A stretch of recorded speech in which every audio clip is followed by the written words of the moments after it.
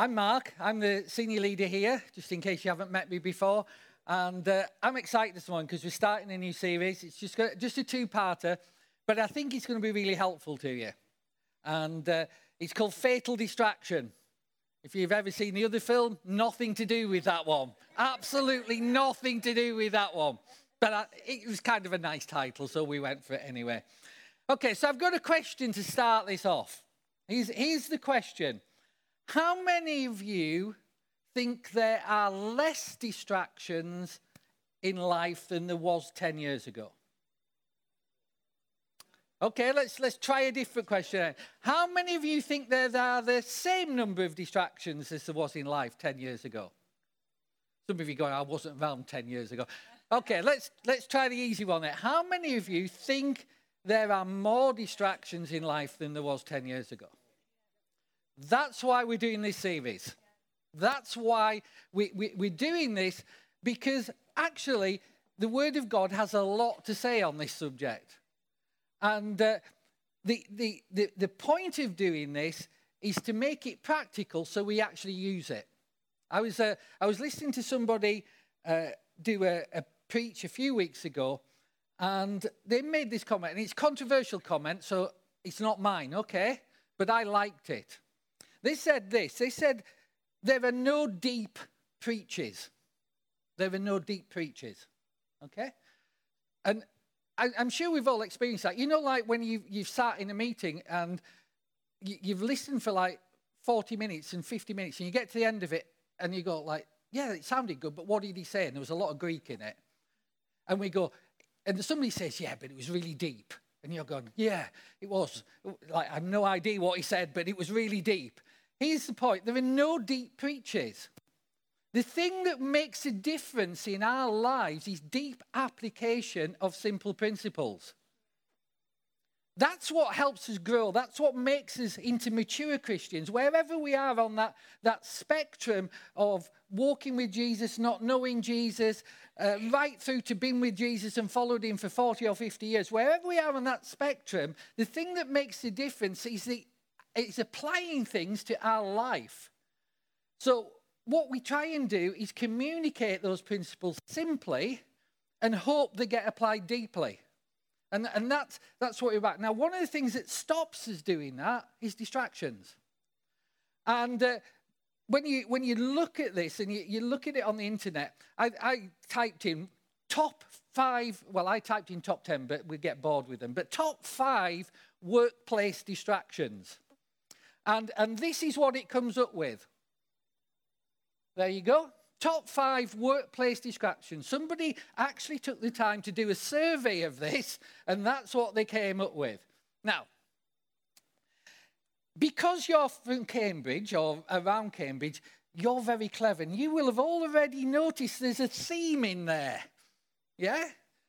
Mobile phones, email, social media, internet, and I guess a lot of the gossip is around what's on social media. I don't know, but we have a different world that we live in now. When Faith Life started 16 years ago, I'd never sent a text. Email and the internet, it had just moved on from dial-up. It came, but if you had a picture, it used to load slowly down your screen like that. So there was no streaming. You couldn't listen to any other preachers.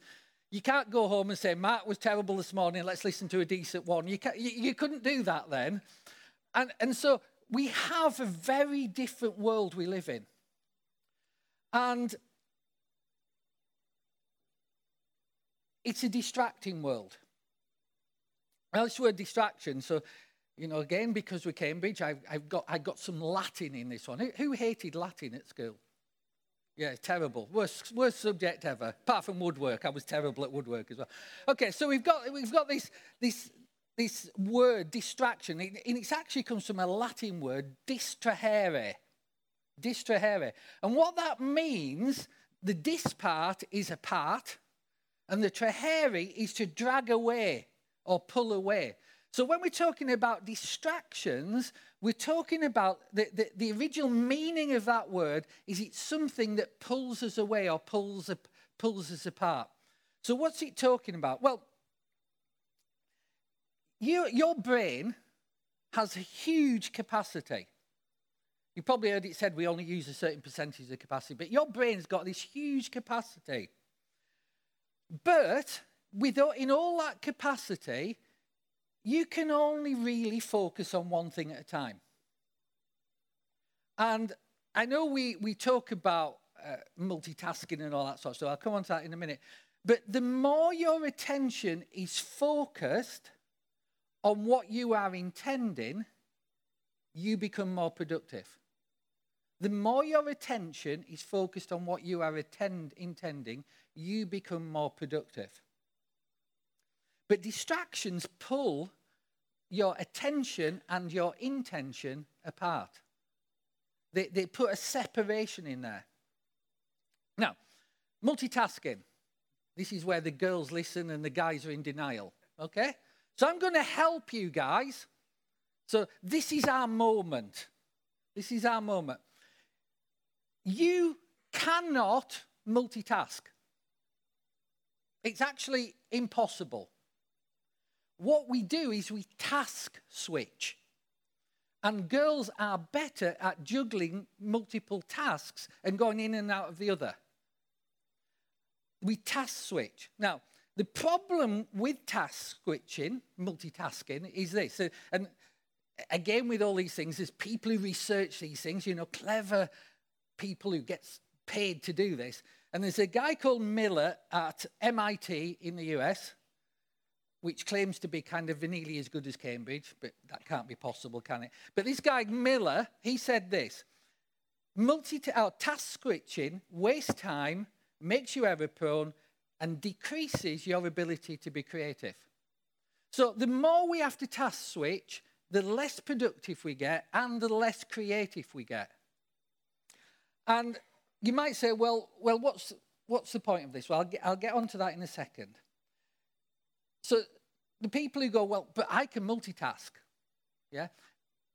Technically, I know you said you can't, but you can only multitask if one of the two tasks requires no cognitive ability. So it allows you to still be able to eat while listening to music. That's about the limit of it. Okay, so that's the thing. Now, we all did that little survey at the start, and we all said things were more distracting. And that's because of technology. Technology has changed things. It's changed things for us as believers. It's changed things in our everyday lives.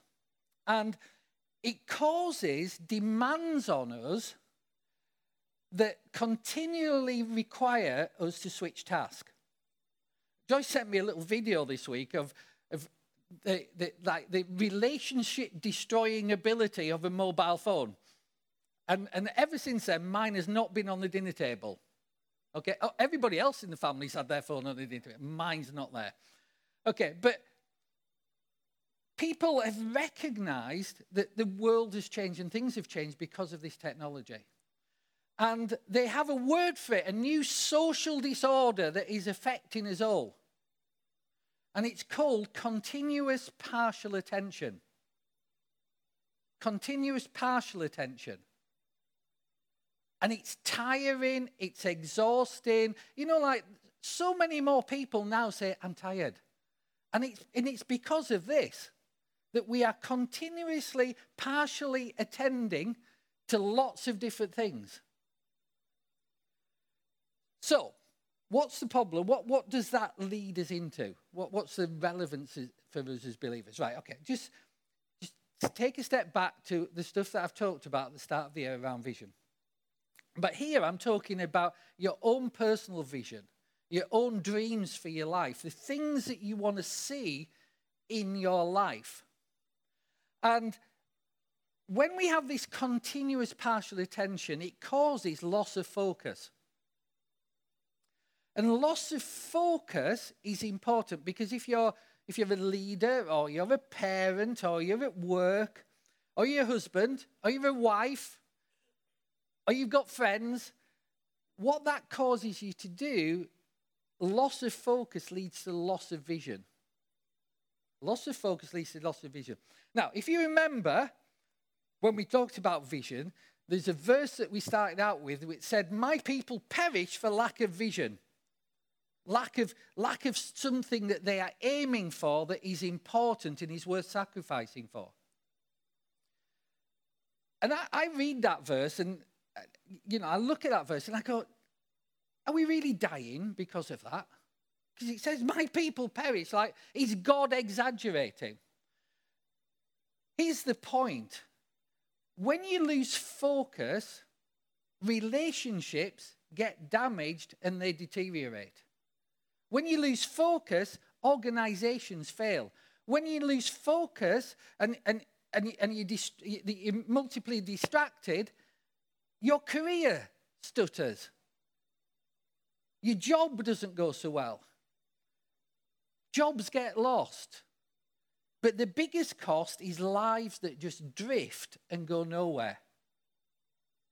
So if I ask you a simple question, and I'm not looking for a show of hands or an answer to this, but if you take yourself back, let's say 5 years, or maybe 10, those dreams that you wanted to see for your life, what got in the way of those? Some of us might have seen those dreams come to pass, but a lot of us missed them, and we haven't got there. And stuff that we were really passionate about, we're no longer passionate about. And what we wanted to see God do through us, what we wanted to see God do in our lives, suddenly it gets all numbed down. It's like it gets medicated away. And we go, I still want to see it, but I just can't get my game. And some of us just aren't bothered. And the reason is that with that lack of focus, with that continuous partial attention, with that distraction, it damages us over time. It sucks the life and the joy and the energy out of us. So we have to work out what to do with it. And that's what I'm going to talk about over the next couple of weeks. I'm going to do a general principle. I'm going to tell you the answer this morning, and then we're going to look at the problems next week. I'm going to do it back to front. How's that sound? Because I did a series on spiritual disciplines before Christmas, and I got to the end of the first one, and I hadn't told you what they were. And Cheryl goes, but you left us all hanging. It's like watching EastEnders. So I'm going to give you the answer first today, and then I'm going to talk about how to use it next week. Is that okay? Right. When your attention is not where your intention is, your intention gets lost. When your attention is not where your intention is, your intention gets lost. And many of us are losing out in our lives now and have lost out significantly in earlier years due to distractions in our life that distracted us from where we intended to go, or what we intended to do, or what we wanted to see, or what we wanted God to do through us. And somebody who encountered something like this is one of my favorite Bible characters called Nehemiah. Have you heard of Nehemiah? So Nehemiah is a character, and he appears in the Old Testament, so he comes before Jesus. I'll give you a little bit of his backstory, or the backstory of what's happening there. In 587 BC, so 587 years before Jesus, something major happened in Israel. And what happened was that the Babylonians conquered Israel. And they shipped off all Israel's brightest and best, and they took them into captivity, and they used them to boost their own economy and their own businesses and their own society. So they wiped everything out. They flattened, the temple was gone, the walls were gone, the gates were gone, the people were scattered, and all the best people were taken to Babylon. That happens in 587 BC. Now, all empires don't last forever.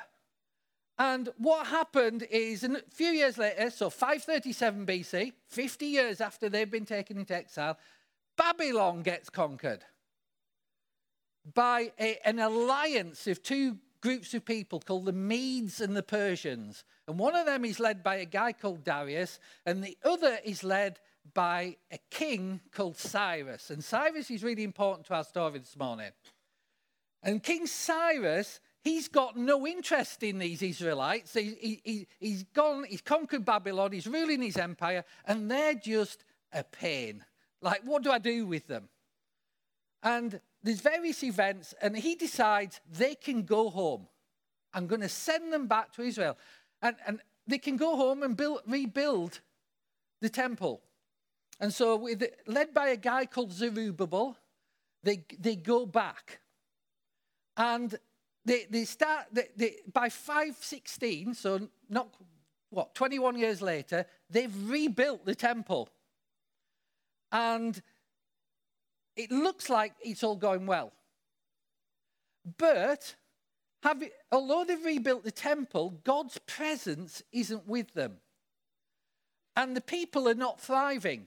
They're moaning, they're complaining, they're doing what people do. And it's not going well. So what happens is there's another guy, and he's still in Babylon, and he hears about this, and he's called Ezra. Have you heard of Ezra? Another one of these Old Testament characters. And Ezra hears about this, so he leads a second wave of people back to Jerusalem. He takes them back with the aim of restoring temple worship properly and starting to rebuild the city around the temple. And it didn't go well. In fact, it went really badly. And it was going so badly that in the end, Ezra admits that he's just doing what he's doing and making it up as he goes along instead of doing what God actually told him to do. And so it's not going well. Now, I want you to kind of imagine taking yourself back or looking backwards from where we are now to Edward VII, so the Queen Victoria's successor, just over 100 years ago. We are now 100 years on that same time period between when they first went back to rebuild Jerusalem and they still haven't rebuilt it. That's a huge time period. And news starts to filter back to Babylon. This is where Nehemiah comes in. He appears for the first time. So I'm going to start right at the beginning, Nehemiah chapter 1. And this is how it starts. Hanani, one of my brothers, came to visit me with some other men who'd just arrived from Judah. That's where Jerusalem is. And I asked them about the Jews who had returned there from captivity and about how things were going in Jerusalem. They said to me, things are not going well for those who returned. They're in great trouble and disgrace. The wall of Jerusalem's been torn down again, and the gates have been destroyed by fire. So all those dreams of all those people have never come to fruition, and we're 100 years on. And Nehemiah is shocked when he hears that. And it gets him inside. He grieves about it. And what happens next is it says, when I heard this, I sat down and wept. He was troubled inside. He was upset inside. That news shouldn't be. That's not what should be. He sits down in wet and he says, in fact, for days I mourned, fasted, and prayed to the God of heaven.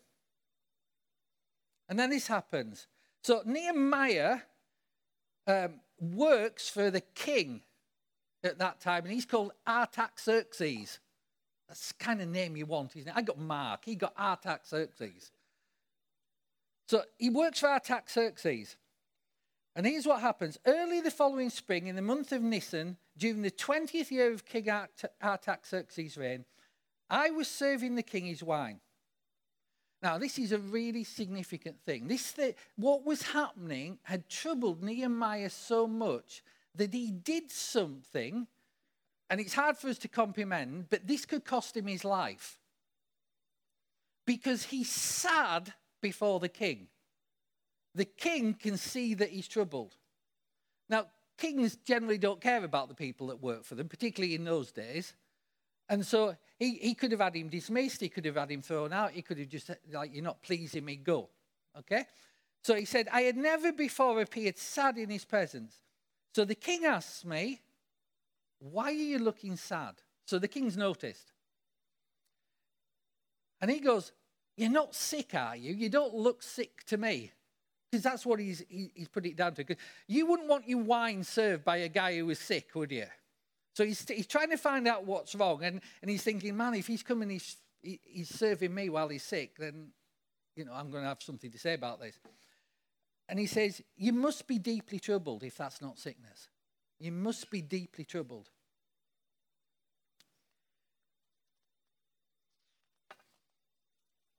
This is what Nehemiah says. Then I was terrified, but I replied, long live the king. It's hard for us to imagine, but just this guy, he's got the biggest empire that's ever existed to that point in time. He's the most powerful person on the planet. And it's no wonder Nehemiah is terrified, because he's there, he's sad, he can't hide how he feels about things, and the king's picked it up and he thinks he's in trouble. But I replied, long live the king. How can I not be sad? He's taken his life in his hands because Artaxerxes has no interest in helping some rebel nation at the outpost of his empire.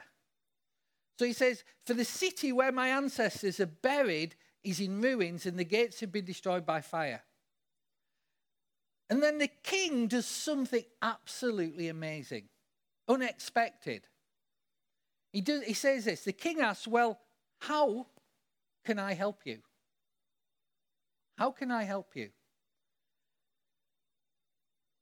With a prayer to the God of heaven, I replied, if it please the king, and if you're pleased with me, your servant, send me to Judah to rebuild the cities where my ancestors are buried.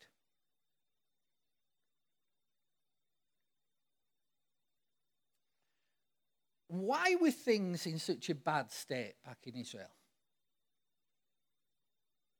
They were in a bad state because the people who'd gone back were living exactly the same as all the other people who weren't following God. The world infected them, and they prioritized all the stuff that was going on in the world around them rather than what God had given them to do. And that's a challenge for all of us in this day, that it's so easy to prioritize everything that's going on in life and to go through our life and never do the things God gave us to do. Never be the person God gave us to be. Never carry out the mission that he gave us to carry out. Because we're busy, because we're tired, because we're distracted, because there's other stuff going on. And that's what had happened here. They just got distracted and life took them over. Now, let's fast forward a minute. Let's go to chapter 2. I'm going to jump about a bit. No, that was chapter 2. So, let me rewind. So, Nehemiah is talking about how he could not be sad. Something's got hold of him. He's got, in some versions it says, how can I not have this deep discontent? How can I not have this deep discontent? Here's something that's really important for us. When something troubles us, we have to let it trouble us. When something bothers us, we have to let it bother us. And we've got kind of used these days, when something bothers us, to putting it on one side and just getting on. And because of that, those dreams, those things that bothered us, those things that should be, the things that God called me to do, the thing that God called me to be part of, the thing that God asked me to do, just goes on one side. Because we've got used to not letting that trouble us, that we're not seeing what God gave us to see and not doing what God gave us to do. We stop ourselves being troubled. And the Holy Spirit is working inside us to stir up a hunger and desire for us to walk in what God asked us to do, to be the best we can be, and to fulfill the mission he gave us. And so when we kind of avoid that and put that down and push it down and just get on with life, we're working against the Holy Spirit. And that gives us a problem. Because the Holy Spirit is where life and purpose and meaning come into our life. That's what he does in us. So we've got Nehemiah. He's got this deep discontent. Now, what happens is the minute that Artaxerxes tells Nehemiah to go, problems start. So Nehemiah is determined that he's going to do this. But the minute he sets out to do it and he gathers some people and he's going to go back to Jerusalem, he gets opposition. He gets opposition from outside, people who weren't part of the Jews, people who were around him. They oppose him. And he gets something else. He gets dissension from the inside. And the thing is, whenever God calls you to be a deep work, to do a deep work for him, or he stirs up that discontent in you, we will always face that. We'll face that perhaps as individuals in our job, our career, that thing that we're trying to do with our life. But we also face that in church. You face opposition from the outside and you face discontent from the inside. Or dissension. And each of those distractions could have knocked Nehemiah off his mission. So, what kept Nehemiah on target? How did he deal with all those stuff? How did he deal with the opposition? How did he deal with the dissension on the inside? How did he deal with all the power? How did he deal with going back to somewhere where people had just like completely pushed down all this stuff that God gave them to do and all this stuff that troubled them, and were just getting on with their lives, working alongside and being part of all the society that was around them that was not following God? How do we get past all that stuff? Because it's not easy. If it was easy, I wouldn't have to do this series. But it's really difficult and it's really crucial. It's crucial in seeing what God gave you to do to come to pass, but it's also crucial in you seeing the fruition of those things you've dreamed about, seeing and achieving in your life apart from the church as well. So this is important. So let's go right to the end of the story. I told you I was going to go to the answer before I got to the things. So I'm going right to chapter 6. And there's these guys, and they're famous for being annoying. Like, if you talk about these guys, and people who've kind of read the Bible a lot go, these guys are the really annoying guys. And they're called Sanballat, Tobiah, and Geshem the Arab. Remember those names. And the rest of our enemies. So we've got some enemies, but these are the bad ones. What happens? They found out that I'd finished rebuilding the wall. So he's got on with the job. I've finished rebuilding the wall. There's no gaps in the wall, but we haven't got the doors and the gates in it yet. And they come along and he says, so Sanballat and Geshem sent a message asking me to meet them at one of the villages in the plain of Oh No. I think that's prophetic. No, I don't. Like, that's the place you don't want to go, the place of oh no, isn't it? When you want to achieve something, when you want to see something, you don't go to the place of oh no. You want to know yes when you're going for something. You don't want to know no. So they tell him to go to the plain of oh no. And Nehemiah susses out these guys because they're kind of running this story that they want to help him. But he sees that they don't want what he wants. And they're going to be a distraction and get in the way. Are you still with me on the story? He says, but I realized they were plotting to harm me. So I replied by sending this message to them. I am engaged in a great work and I'm not coming down. He's on the wall, by the way.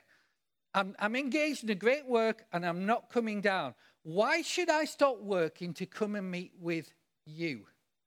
Because we're not going in the same direction. That's what he's implying. And 4 times they send this invitation to him. Come meet us on the plain of no, we're going to help you. And 4 times he says exactly the same thing. I am engaged in a great work and I can't come down. I'm engaged in a great work and I can't come down. I'm engaged in a great work and I can't come down. So the 5th time, they try something different.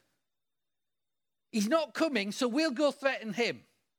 So they go to Nehemiah and they say, hey, Nehemiah, what we're going to do is we're going to go back. We're going to go to King Artaxerxes and we're going to tell him that although he's helped you, you're really planning to rebel against him and then he'll come and kill you. So they threaten him the 5th time.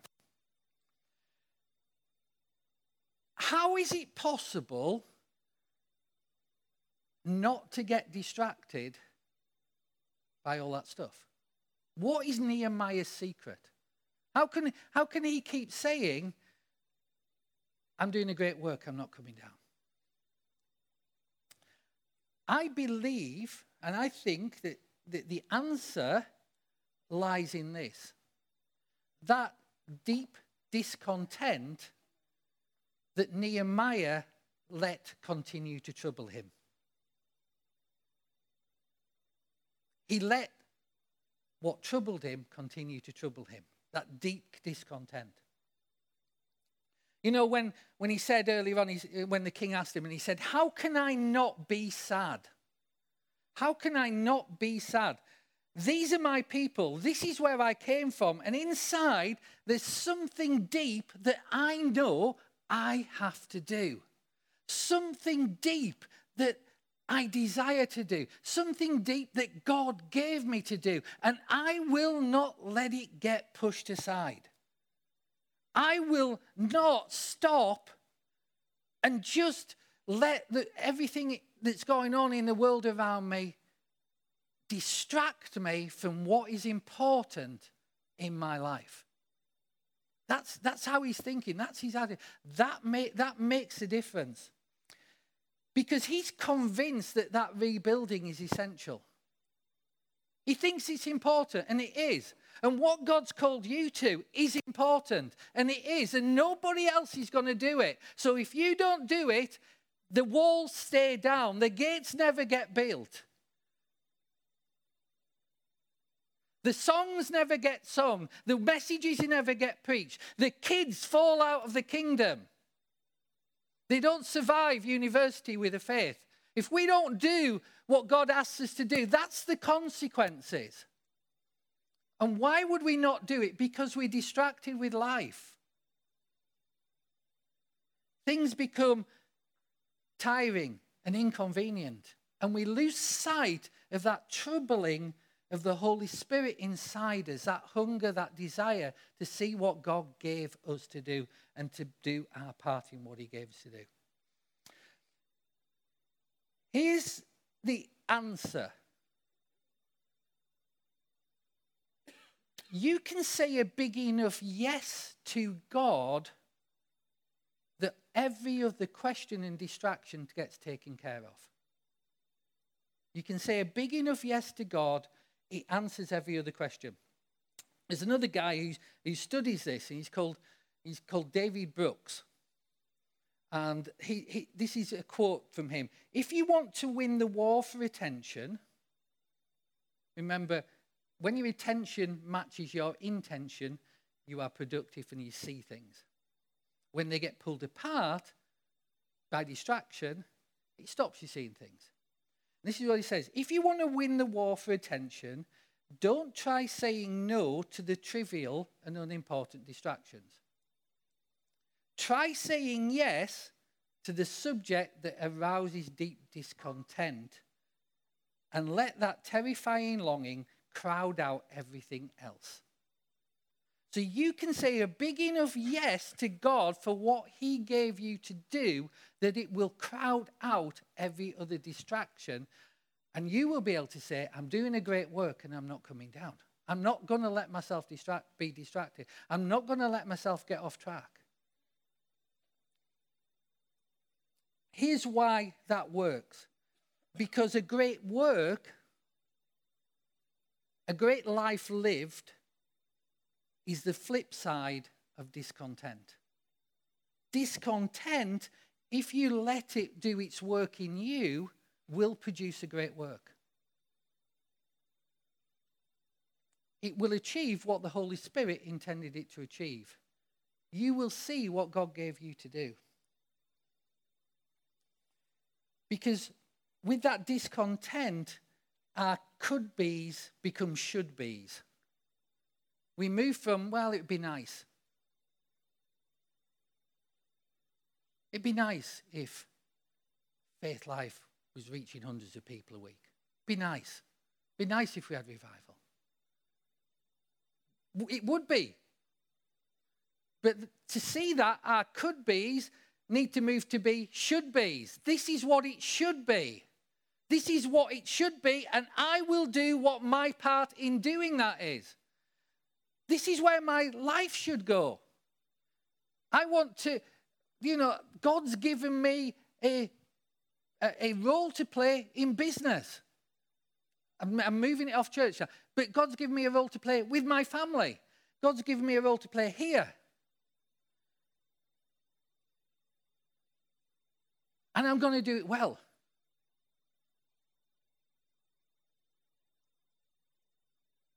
But he's given us all a mission.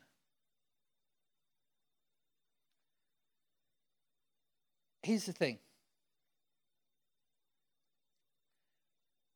This is a challenge, to ask questions about ourselves where distraction and busyness cause us to lose sight of the great work that God called us to. Where are they? What is it for you? What is it for me? Is that something I've allowed to happen in my life? If I go back 5-10 years and I talk to that person, would they be happy with where my life is now and who I am, or would they not? And they're hard questions, aren't they? But they're important questions because they stir up that discontent, and that discontent will stop distraction robbing you of the best life that you can live.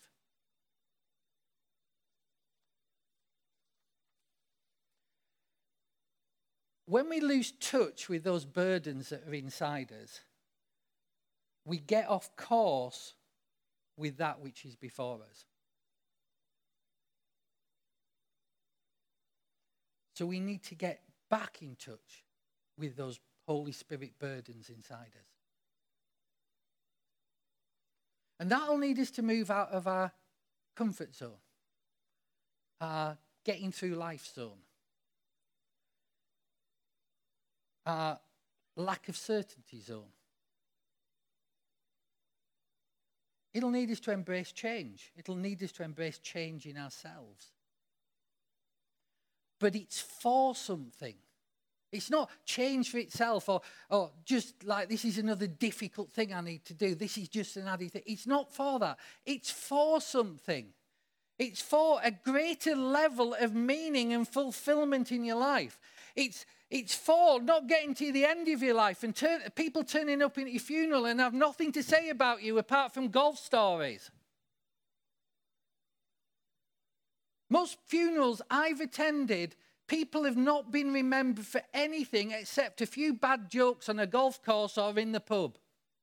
And that is so sad. If that's the sum of a life, how sad is that?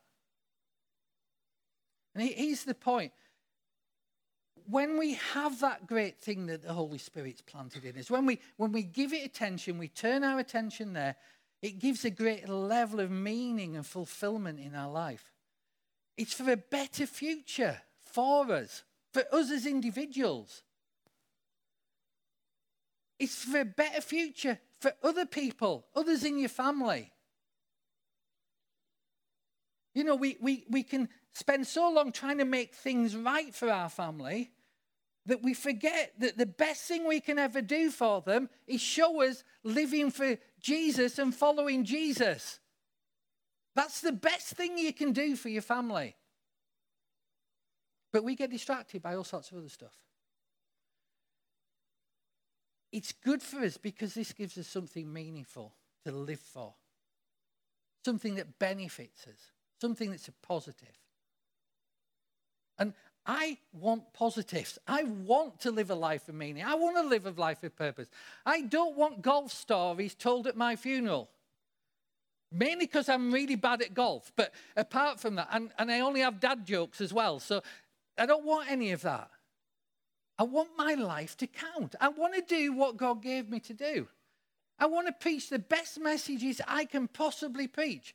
I want to live the life that Jesus gave me. I don't want to be so distracted by everything that I never do that. Because that would be so sad. What is it God's asked you to do? What did he ask you to see 5, 10 years ago that you've not seen yet? Because life distracted us. Next week, I'm going to talk about the 3 things that distract us in life. I'll tell you what they are now. Too many things distract us in life.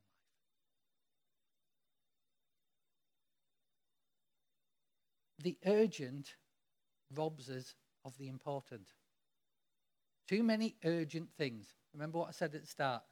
We are in a different age and technology pushes stuff as urgent that never is.